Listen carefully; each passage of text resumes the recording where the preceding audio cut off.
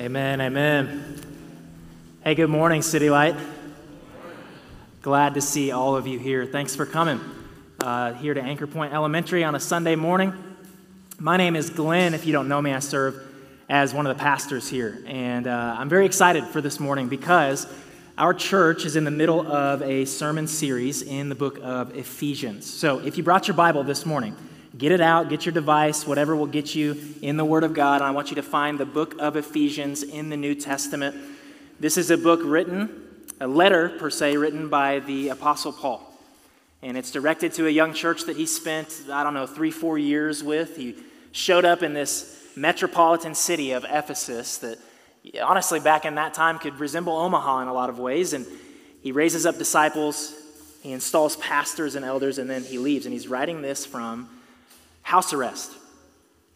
And the thing that we love about Ephesians that's been a blessing to our church thus far is Ephesians is a really clean little book. It's split into two sections where the first section, the first 3 chapters of Ephesians is really this massive declaration of who people are in Christ. Like when you bow your knee to Jesus, you place your faith in him as Savior and Lord, a lot of things change about who you are. The second half of Ephesians, the second half of the book, is really, okay, what's the overflow of that? How do I take who I am in Christ and actually now live that out? And so in particular, the section that we've been in for the last few weeks, do I sound like I'm in a fishbowl a little bit, or sound okay? I don't really know how to fix that, so God give us grace. Okay, so here's the thing. We're in what's called the household codes. So you're going to see in Ephesians chapter 6, there's a section where Paul jumps in and he starts talking about wives and husbands. And then he turns and he talks about parents and children. And now this morning he's going to turn and he's going to talk about what is the modern day equivalent of what we would find to be employers and employees, your work life. Let me just ask a question, City Light, an open-ended, rhetorical question to start our time together.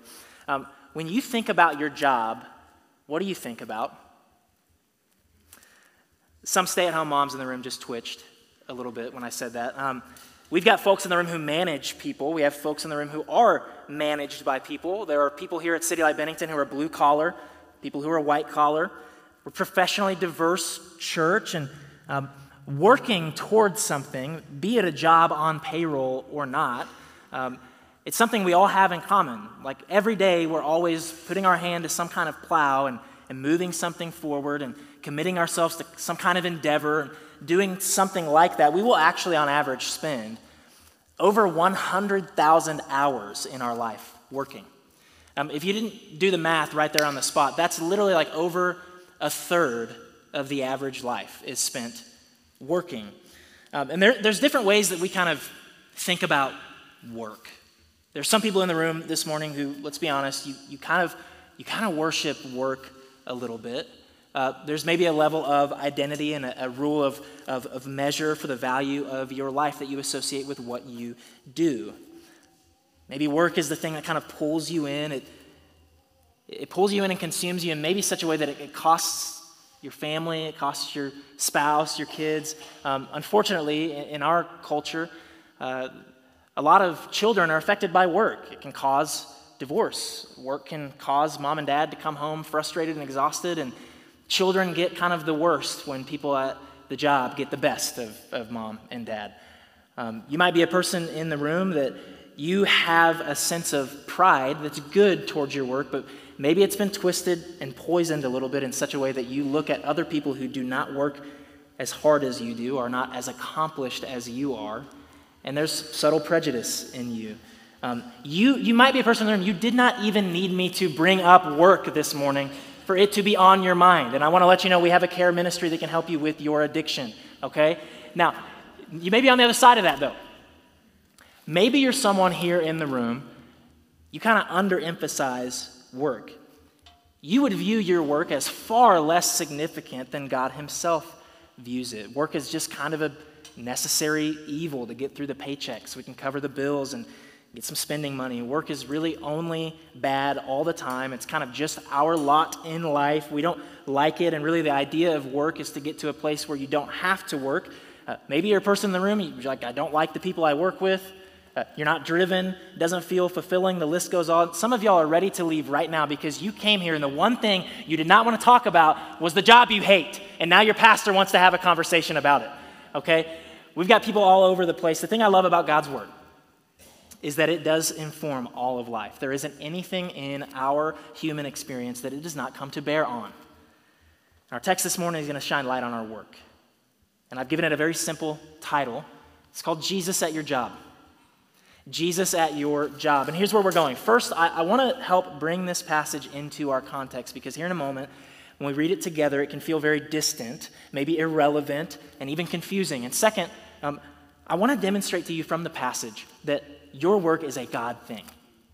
That God created work, he honors it, it serves him, and it bears witness to him how we work. If you're not yet a Christian here this morning, I believe this will be a compelling picture of how people relate to one another in the workplace. I hope you'll begin to understand that by being reconciled to God and having your sin forgiven and having an ongoing interactive relationship with God, it really does actually bring significant eternal meaning and purpose to everything in your life. So let's read our passage together beginning in Ephesians chapter 6, starting in verse 5. Here's what Paul writes. Bondservants, obey your earthly masters with fear and trembling, with a sincere heart as you would Christ, not by the way of eye service as people pleasers, but as bondservants of Christ, doing the will of God from the heart, rendering service with a good will as to the Lord and not to man, knowing that whatever good anyone does, this he will receive back from the Lord, whether he is a bondservant or is free.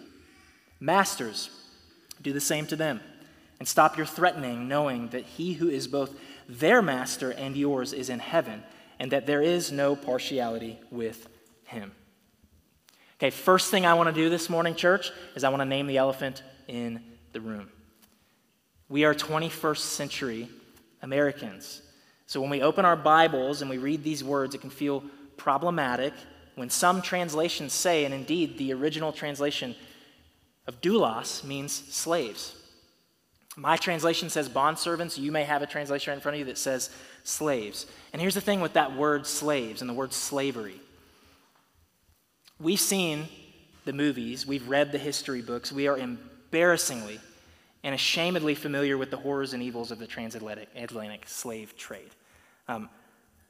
We understand that you were 3/5 of a human being if you were African in America, and the evil of racism was largely at the root. You were trapped, you were brought here like an animal or a piece of farm equipment. You were beaten, you were oppressed. So let me offer some help here. Rome existed not 150 years ago, but 2,000 years ago. Their slave trade was not one that was based on ethnicity, but really more of economy. If you were to just go to Ephesus and walk through Ephesus, there would be people of multiple ethnicities, both as slaves and slave masters. And get this, more than 35% of the entire Roman Empire was made up of bondservants. The reasons for this kind of slavery were many. If famine was at hand, and someone was really poor, and they would literally say, I won't survive this. My children will not survive this unless I give our family over to indentured servitude to work for a wage and obtain housing. I'll contract myself for X amount of years, and then I'll be free. It would also be if the poor needed a loan. They took that from somebody who had a wealthy business. They ended up not being able to pay that loan back. Part of the punishment for that was you're going to come and now be my slave, my bondservant, and you're going to work off your debt until it's paid, and then you can be free. If Rome, as an empire which we know was brutal, if they conquered another people group, they would be weaved into the very economic fabric of the empire. None of this takes away from the fact that abuse and oppression and brutality and violence were a part of that. In fact, I want to speak to that, though. Here's what we know about our God. He brings liberty and freedom to people. The people of God, the people of Israel, were abused and oppressed in Egypt. Way back in the story of Exodus, near the beginning of your Bible, and God came and showed his power and freed them from the bonds of slavery. Not only that, but the language of the Bible tells the story of a world in which men and women are spiritually enslaved. We are in bondage, and Jesus, when he proclaimed what he came to do, it was to set the captives free.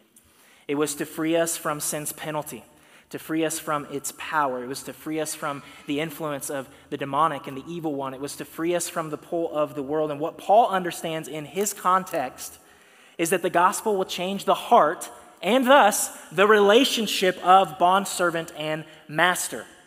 Paul is not writing this as a commentary on whether or not slavery is just or unjust. He is writing this to show us that even though nothing changes externally in the empire, institutions and laws and authorities don't change, the church in Rome would be a presence that would live a different picture after they've come to saving faith in Jesus. And what would have rocked Greco-Roman culture in the first century is the conviction that all people are created in the image of God. All people have equal worth, dignity, value. All people, no matter their ethnicity, their class, their appearance, their geography, where they come from, their place in authority or under authority, were fearfully, wonderfully made as God's masterpiece. All people were stamped by God, the crown jewel of his work. And then Jesus would come on the scene. And in the gospel accounts, Matthew, Mark, Luke, John, we see Jesus move toward sinful people. We see Jesus move toward the racially marginalized. We see him move toward the outcast. We see him move toward the poor. And then John, Jesus' best friend, would write a revelation of a prophetic nature of what's to come in heaven for us as Christians, what's to come in the world. And what does he tell us about Revelation? He says that represented at the feast and at the party and worshiping alongside one another, singing, "Holy, holy, holy" to Jesus, is people from every tribe, every nation, every tongue, every walk of life. The ground is equal at the foot of the cross for repentance. The ground is equal at the foot of the cross of Jesus Christ for forgiveness. The ground is equal for the grace of God. There's no such thing as a person owning another person. What would have rattled people in the first century is that the slave and master together serve one Lord. I mean, this is a sermon in and of itself, church. The slave, the house slave, and the master serve one Lord. They would be told by Paul, hey, look at each other. You are equal. You are brother and sister in Christ Jesus. Let me ask you a question. Do you think slavery would last with that kind of worldview? No. I love how Brian Chappell puts it. He's an author. He says, with inspired wisdom, the apostle enables the gospel to progress in a society that approves slavery while planting seeds for its destruction. So that's just hurdle number one I wanted to get over. Now, how can this passage meet us today? The most helpful parallels in Ephesians 6, 5 through 9, slaves, masters, bondservants, masters, is that of employee and employer. It's people who exercise authority and people who are underneath authority. It has to do with our relationship with work and our relationship with our co-workers. And so the first point I want to make this morning is this. God creates work and he gives it meaning. God creates work and gives it meaning. Let me take us all the way back to the beginning where God himself does what? He works. God works. He models work, he models labor to us. In Genesis 1:31, God saw everything that he had made, and behold, it was very good. Did you know that when God viewed the fruit of his labor, he called it very good? He took inventory of his work, he delighted in the outcome. It was much like many of us will take our hat, sweaty, right, wipe it across our brow, hands on the hips, take a look at our freshly cut lawn. Take inventory of it. That looks really good. Amen? Many of you have been there. Some of you are using riding lawnmowers, though, so I don't really want to hear you talk about your work. Not only that, but work was present in the Garden of Eden before the curse of sin ever came into this world. Did y'all know that work is a really good thing? Work is a part of our being as image bearers of God. It's a part of our function as human beings on this earth given by God. In fact, the psalmist declares this in Psalm chapter 8, starting in verse 3. When I look at your heavens, the work of your fingers, the moon and the stars, which you have set in place, what is man that you are mindful of him? And the Son of Man that you care for him? Yet you have made him a little lower than the heavenly beings and crowned him with glory and honor. And here's it. You have given him dominion over the works of your hands. You have put all things under his feet. So what does this mean? It means that our jobs and the things we do are godly. Stay-at-home moms, retirees, community volunteers, this is for you too. All the work that we engage in, whether or not we are on someone's payroll, is godly. It's God-given, and it's ours to steward and to manage. It's not something that we own, church. Can we understand that? Like, what we do is not something that we own. It's something that God owns, and he has given to us to steward. In Greek culture, work was despised. And the goal of being successful was getting to the point where you never had to do any work. And this is not, did you hear me? This is not the economy of God's kingdom. Work is honorable.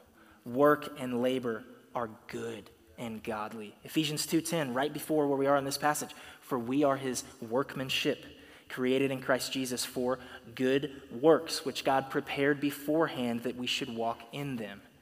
And so if this is true, which it is, it means our work should be productive. We should look at our work, like you should look at your job with a sense of positivity. We should give thanks for it. We should care about its outcome. We should be satisfied with the progress that we're making. So let me just encourage you this morning, whoever you are, whatever your occupation, whatever it is that you put your hands and your labor toward, you may be in the persuasion that your spiritual life is distinct from your work life. That has to end. Your work life is spiritual because a spiritual person is engaged in it. And a God created it, the one true God. It's all spiritual. Additionally, you may be tempted to think that your work is insignificant. I wouldn't ask for a show of hands, but I think a lot of us this morning, we look at our job, we think about how insignificant it feels. That would make us feel insignificant. All of us are tempted in this way. Can I just tell you about my own life? I'm not giving you this resume to impress you because, trust me, it won't. I've worked as a janitor for a church. I've worked as a janitor for a dentist office. I've worked as a pizza delivery driver. I've worked as a drive-through employee at a rib joint. I worked for 2 years in college at Walmart. I can understand sometimes the feeling of like, what is the point here? Like, yes, I get my paycheck, but what's the significance of this? Where is this taking me? Who is this helping? Is this significant? And I just want to encourage you to say it matters. Your work is significant. It has purpose. Would you zoom out for a moment? Your participation in whatever you're doing as a job right now, Christian, it's actually helping real people. It's meeting real needs. It's pushing an economy forward. It's helping folks put food on the table. It's helping to care for families. It's helping to bless the next generation. Human flourishing, which God cares deeply about, is happening because of your participation in work. If everybody dropped out from the corporate leader down to the janitor, to the teacher, to the stay-at-home mom, to the community volunteer, our world would be a hot mess. God created work and gives it meaning. But now I want to show you the instruction that we find in our passage. Here's the point I want to make. Your work serves God, and it shows the gospel.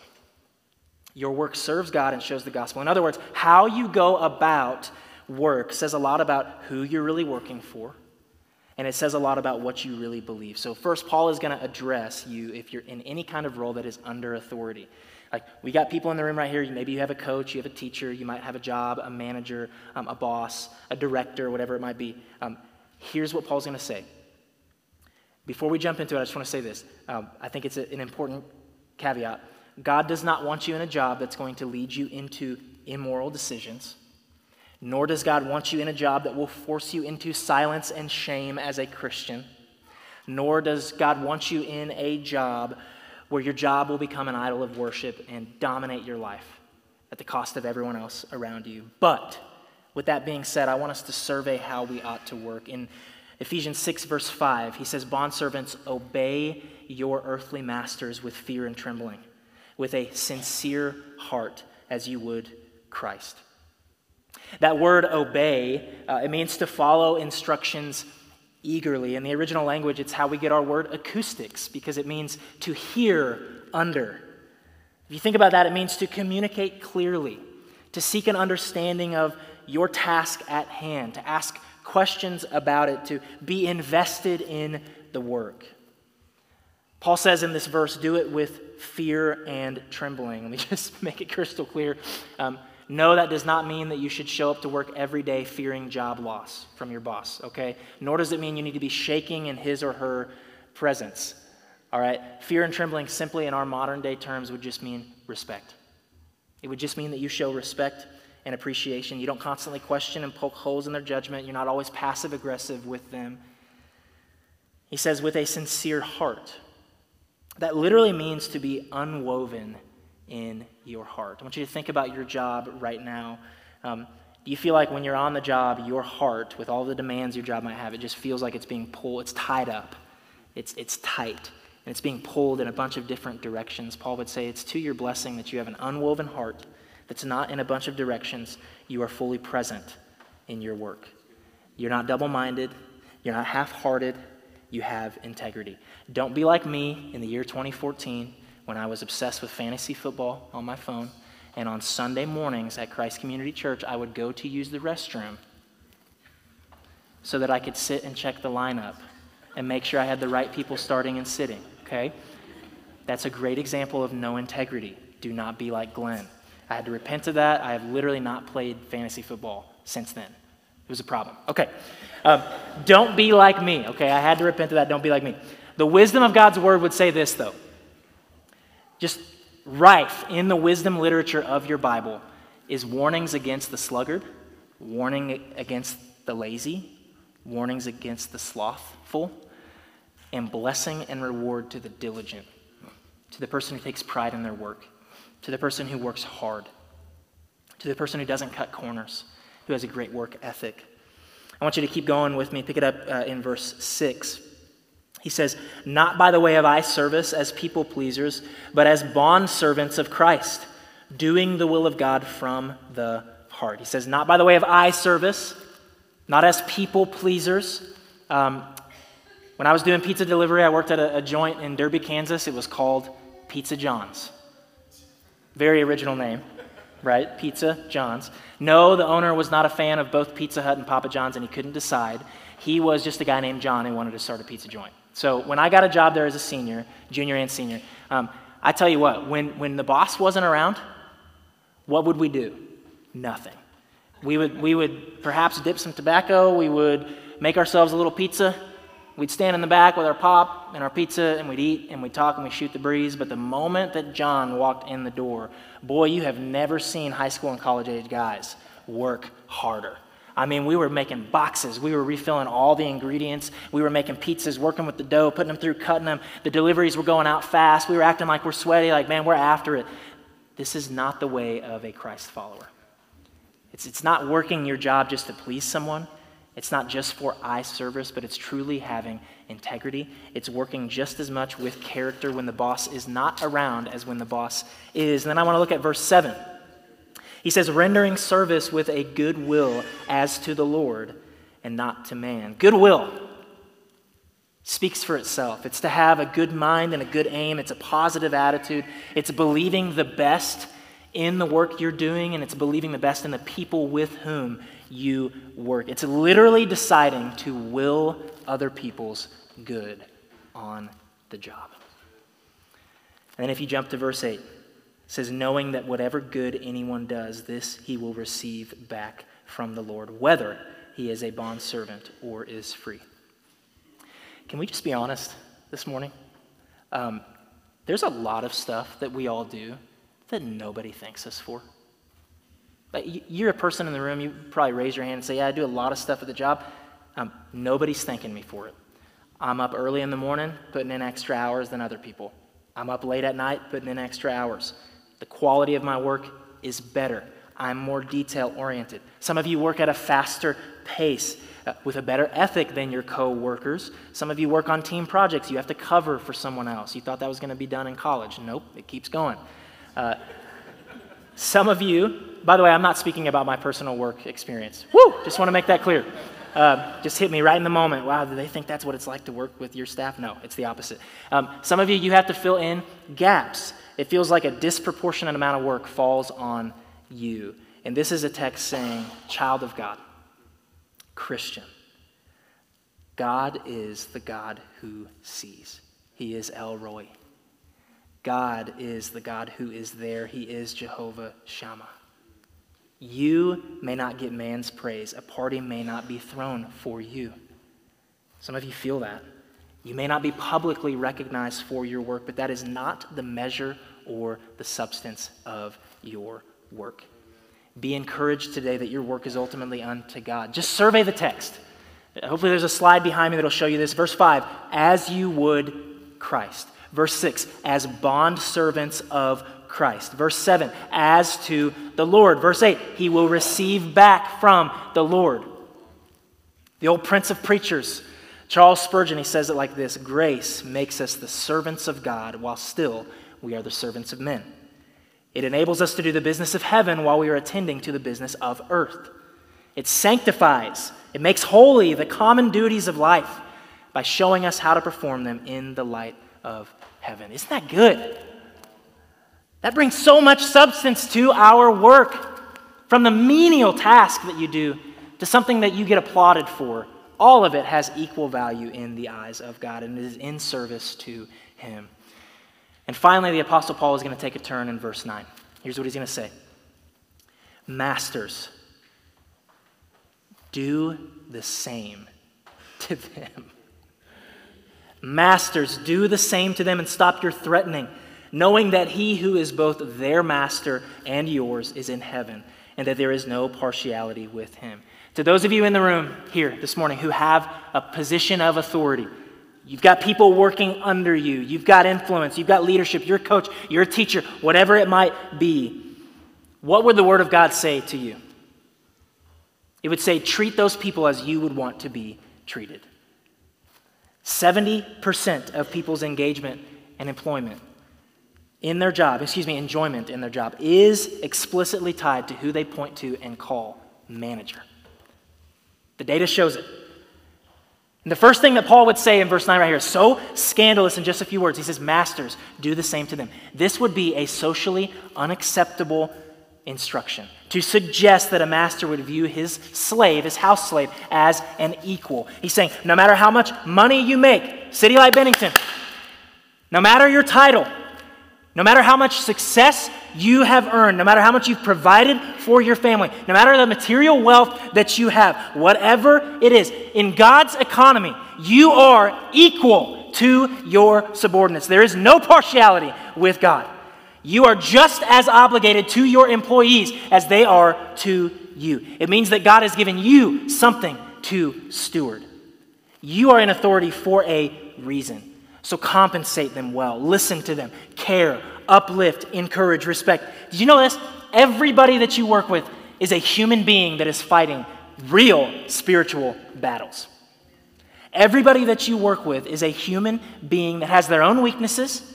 They have their own insecurities. They have their own shames. They're facing their own suffering. Listen, the people you oversee, whoever it is, they are not a project. They are not a product. They are not a quota. They are not a means to an end. They are an image bearer of God. Treat them as such. And you know what? Leading this way, working this way, is not just kind or Nebraska nice. It is a profound way of showing the gospel. It shows that you know Jesus. That you know the true, capital M, Master in heaven. And can I just tell you about him, church? We just take a moment, a little Jesus 101. Jesus had all authority. God, supreme. creator and sustainer of all things. The highest amount of authority that you could possibly have. All things created to him, through him, for him. There is no one with more supremacy and more authority than Jesus Christ. And what did Jesus do with that authority? Philippians 2, 6-8 says, though he was in the form of God, did not count equality with God a thing to be grasped, but he emptied himself by taking the form of a servant, being born in the likeness of men, and being found in human form. He humbled himself by becoming obedient to the point of death, even death on a cross. Your work serves God, and it shares the gospel. Church, I want to ask you to take inventory of the most fundamental relationships in your life right now. Things in home, wives, husbands, children, parents, employee, employer. I want you to think about all those relationships right now, everything that's addressed in the first half of chapter 6 in Ephesians. Let me talk to you right now and just remind you what Jesus has done for you. You are not, Christian, a person who has just gone from making bad decisions to good decisions. You're not a person this morning who's just going to go from maybe kind of being a little bit mean to some coworkers to somebody who now wants to modify their behavior and be a little bit nicer. You're not a person who's going from irreligion to religion.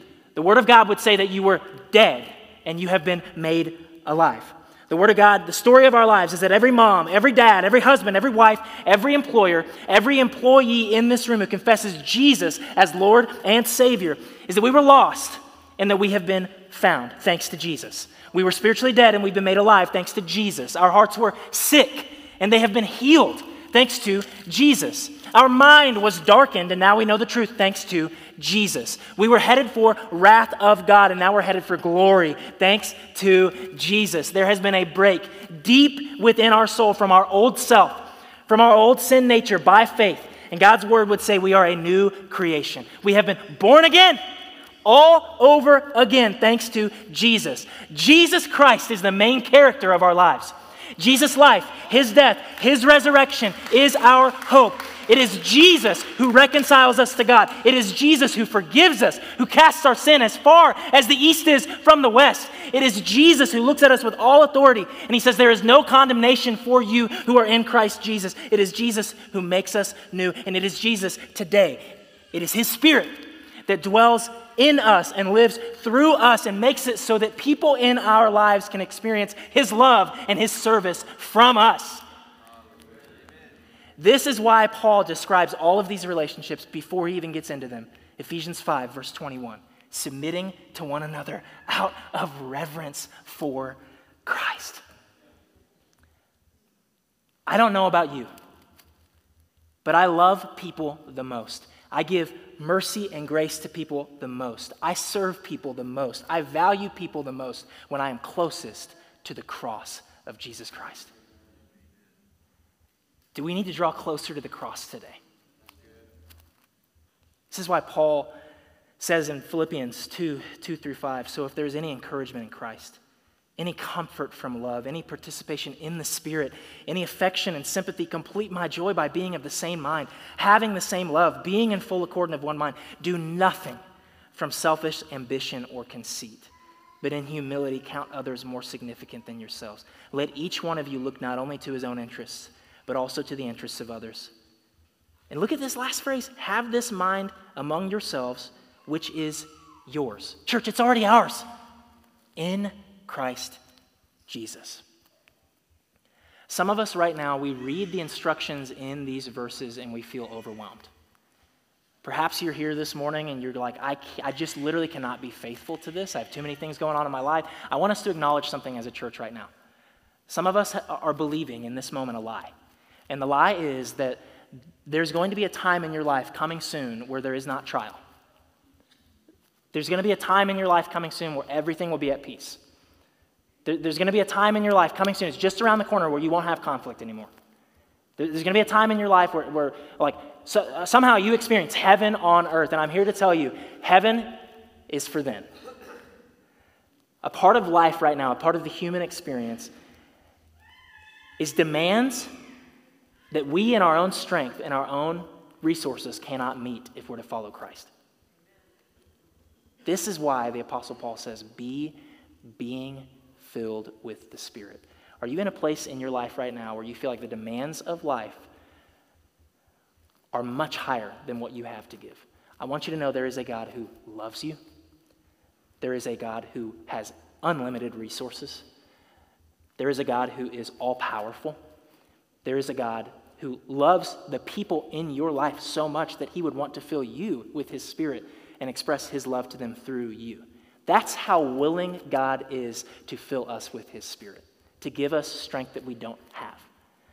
So I'm asking you right now, are you expecting the fruit of the Spirit in your life without praying and asking God day by day for the filling of the Spirit? Are you trying to achieve something from these instructions? Give me the do's and don'ts right here. Are you trying to achieve something without first saying, God, I need to receive something from heaven? That's going to be my prayer right now for our church. Would you join me?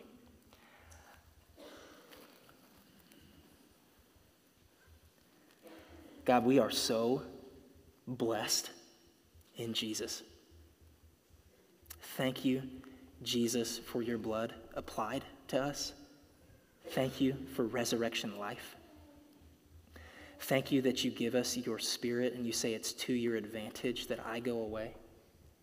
Spirit of God, thank you for being our helper. Thank you for being our comforter. God, I want to thank you for the ongoing friendship that you give to each one of us here. I want to thank you that you never, ever send us out to do life alone. You are always with us. You always see us. You care deeply about the details of our life. God, you care about our work. You care about the people in our home. You care about our children. You care about our parents. You care about our mom, our dad. You care about our wife. You care about our husband. God, help us, we pray, with expectation to submit to one another out of reverence for you. Jesus, would you get all the glory through our church? And would the people of City Light Bennington and the people who represent Jesus Christ in this community be the best moms, the best dads, the best husbands, the best wives, the best employers, the best employees? Will we show and share the gospel as we live? It's in your name we pray. Amen.